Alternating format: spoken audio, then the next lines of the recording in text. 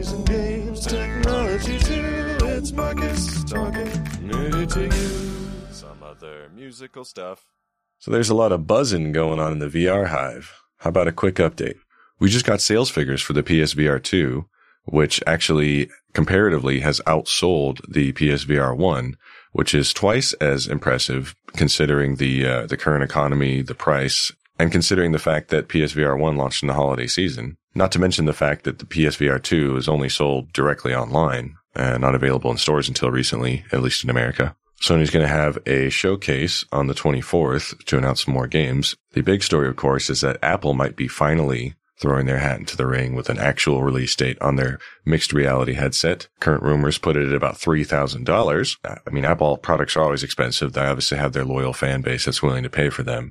But Apple getting into the space, it's kind of a make it or break it moment for VR, honestly, because they have the clout to bring everybody's attention to the market. And if this device succeeds, it's going to be a total shot in the arm. If it fails, then that could mean I could see a big boom and bust type of thing happening. But if the rumors are to be believed, the headset is going to be just incredibly stupid with technology. I mean, I probably won't buy one personally, but I'm definitely interested to see what it ends up being. Switching gears to Meta, obviously the biggest player in the VR space. They've been teasing what they call VR 2.0, and whether or not that's just, trying to compete with whatever Apple's doing, which obviously they're kind of they're probably set up the best to compete with Apple on that front anyway, but whether or not that's to just combat whatever Apple might be coming out with, we'll just have to wait and see. Meta's going to announce the Quest 3 soon, which will be the follow-up to the best-selling VR headset. Supposedly at this time, it's not going to go after the enthusiast market, but more the casual market like the Quest 2 did, but obviously with much more power. Part of the reason I say that Apple and Meta are closest rivals is because of their marketing teams. Their marketing machines are pretty substantial. So they have the best chance of kind of breaking into the zeitgeist, I guess. Not to be outdone, though, there's also rumors that Google might be throwing its hat back into the market, possibly with a standalone device, and they might be partnering up with Qualcomm and Samsung. Basically, if Apple gets into the market, then it's going to bring a lot of attention. More competition, especially with a big player, I think is definitely healthy for the space, at least from where I'm sitting. Obviously, the company who's quiet at the moment is Valve. There's rumors of their next headset, the codenamed Deckard.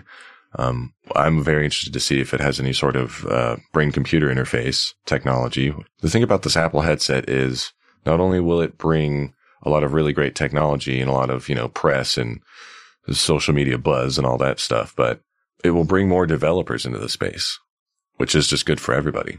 And I just want to note that contrary to popular belief, Meta is still investing heavily in VR. Yeah, they made a lot of mistakes with their metaverse push. Nobody can really deny that, but their vision hasn't really changed. I mean, their R&D is still pretty substantial.